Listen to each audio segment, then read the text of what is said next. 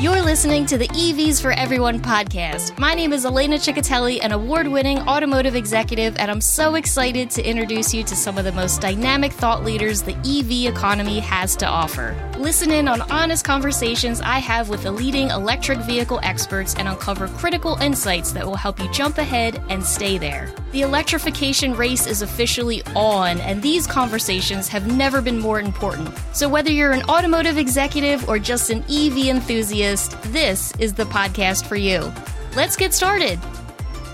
Good afternoon, Mike. Thank you so much for being here. I am excited to have you. How are you? I'm doing great, Elena. Thanks very much and appreciate the opportunity. Would love for you to tell the listeners a little bit more about your background and how Blink Charging has kind of played a role in your career. Yeah, sure. So I'm one of those few people, I think, that kind of knew what they wanted to do as early as high school. So that was probably, more than 30 years ago, 35 probably. And I knew I wanted to be in the car business way back when. And I didn't really know exactly, in what aspect, right? But I definitely knew I wanted to be in the auto industry. And my first job out of college was working for Toyota Motor Corporation. So that's kind of where I got my start. Have, done a bunch of stuff ever since. And prior to joining Blink, spent almost 15 years with JD Power and Associates in their automotive division. So what was interesting about that is that we got to meet with automakers across the industry. Almost every automaker operating in the US was one of our clients. And regardless of the topic that we were going to talk to them about, the conversation always came back to electric vehicles. It didn't matter what the topic was, right? They'd say, yeah, that's great, but let's talk about EV, right? So I said, man, there's really something to this, right? So then, I was fortunate enough to join Blink about 2.5 years ago. I was just at the JD Power Summit in January, and guess what was the hot topic? Electric vehicles, right? So it's still the thing. It is. So the reason why I started this podcast was for AV education, right? Yep. And I think a lot of times we get caught up in all of the really cool announcements that are happening, and then I think we also need to stop and say, okay, but how, right? Yep. I might start with something a little bit contrarian here, right? So what you see in the press, right, is consumer reluctance to purchase an EV because of range anxiety, different things. You see press around the need for dealer training and getting them up to speed, and all of those things are valid. But at the end of the day, and I have firsthand experience of this, owning an EV is not that much different than owning an internal combustion engine car. And, there's a lot being made about this. It's kind of, in my opinion, being blown out of proportion. And, it depends on who you are and how you're using the vehicle, right? And let me give you a couple examples. So if you live in a single family home in the suburbs and you have two vehicles, what I think you're going to see happen is people are going to choose to buy one of those. One of those vehicles will transition to an EV and they'll keep one as internal combustion, right? And so that's kind of that transitionary period, because in the normal course of someone's day, owning an EV is absolutely no different than owning an internal combustion engine, right? So they probably have a charger in their garage and that's their gas pump, right? As opposed to going to the gas station. So there's not that range aspect that jumps into it. Now, if you live in an apartment building where you can't have a charger in, let's say, your assigned spot, we have a different set of problems, right? And that's where the infrastructure piece gets into it, things like that, right? So that aspect, there's a little more education for sure. So I think a lot of it really hinges on, hey, this isn't that much different. You need to know, what the range of your vehicle is. You need to know how I can charge it, where I can charge it, some of those basic things. And largely for the majority of the population, we're on our way at that point. I have another funny thing to mention that as well. So. Oh, go for it. I'm ready to hear the funny thing. All right, I'll jump right in. It's maybe not that funny, but it's, one of the things that's, was hilarious about buying our first electric vehicle in our household. And I think a lot of EV owners can attest to this. And actually, there's data that JD Power provides that actually shows this. You buy an electric vehicle and it's your first one, and you plug it in every night. So if you have a charger in your garage, you're literally every night you're plugging it in, right, to make sure that it's full, right? And then as you go through the EV ownership experience, you realize you don't have to do that at all, right? And you're plugging it in, once, twice a week, whatever it is. And, you don't even think about it, right? So it's that initial sort of fear and anxiety, and you're not sure what to expect. And then you realize, this is actually pretty easy. It's also, too, to your point, Mike, it's about figuring out, is this fitting into my lifestyle? And I think we don't have to talk about EV subscriptions, but that's why I kind of like that to just try it out and kind of test the waters because it's not that scary, right? Yeah, I'll tell you, Lena, to Yeah. that point, we actually own a fleet of 100 Chevy Bolts in the city of Los Angeles through a program that's called Blue LA. And so Blink Mobility is a subsidiary of Blink Charging, and we have an EV car sharing service in the city. And that's exactly what this service allows for, right? Are people in the community to rent a Chevy Bolt for 15 minutes, a half an hour, 10 hours. It doesn't matter, 3 days, right? But they can take it out, they can take it for a spin, get to know it, or just use it in the course of, their normal daily lives, or if they're an Uber driver, if they're doing something like DoorDash, we have folks that are using it for that too. So it's a great way to kind of take one for a spin.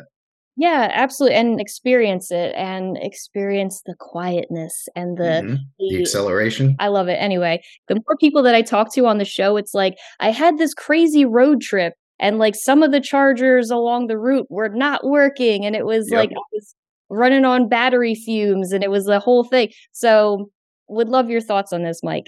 Yeah, so the education piece is, that's like multifaceted, right? That's Blink, it's all the other, EV charging companies out there, it's the manufacturers, it's all of those constituents, government to some degree, right? Coming together and, making sure that the messaging is, correct on this, that it's helping consumers to understand what it's about and what it's like making that jump from internal combustion to electric. And so at Blink, we use a lot of social media, right? We do a ton of social media on tips and tricks and consumer education. And, we have over 400,000 drivers that are Blink members in our database. And so what we do, in fact, I just got a, marketing message from our team today, right? Because I'm signed up as a Blink member. That communication was around, hey, here are, some benefits to charging at home. And here are things to keep in mind when you're, installing a level 2 charger at your home. And it's things like, hey, if you charge at night, most likely the electricity cost is less than if you charge during the day, right? And some of these just little things that perhaps consumers are doing anyway, so I live in an area where there's 4 different electricity rate tiers, and overnight it is most definitely less expensive to charge the car. So I think just helping people understand things like that, and the dealers are definitely going to be key to stuff like that, right? So bringing the conversation back to the dealer's role here, right? And they have an extremely important role. So number one, obviously, it's about knowing the product and understanding it and communicating its benefits, right? For sure.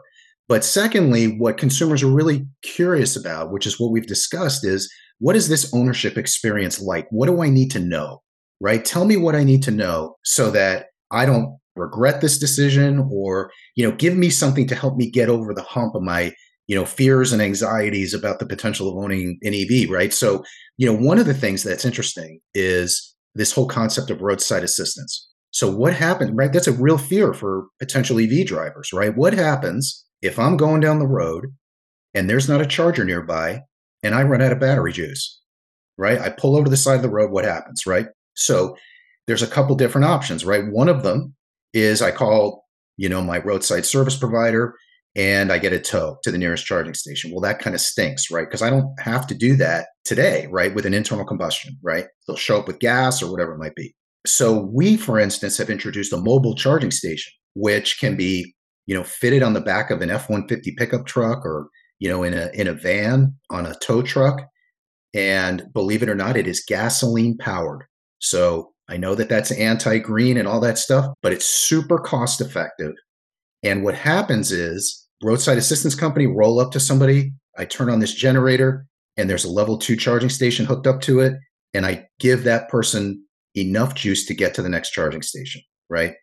So there are these solutions that are out there that need to be communicated, right? Because it takes away a lot of that sort of base level fear.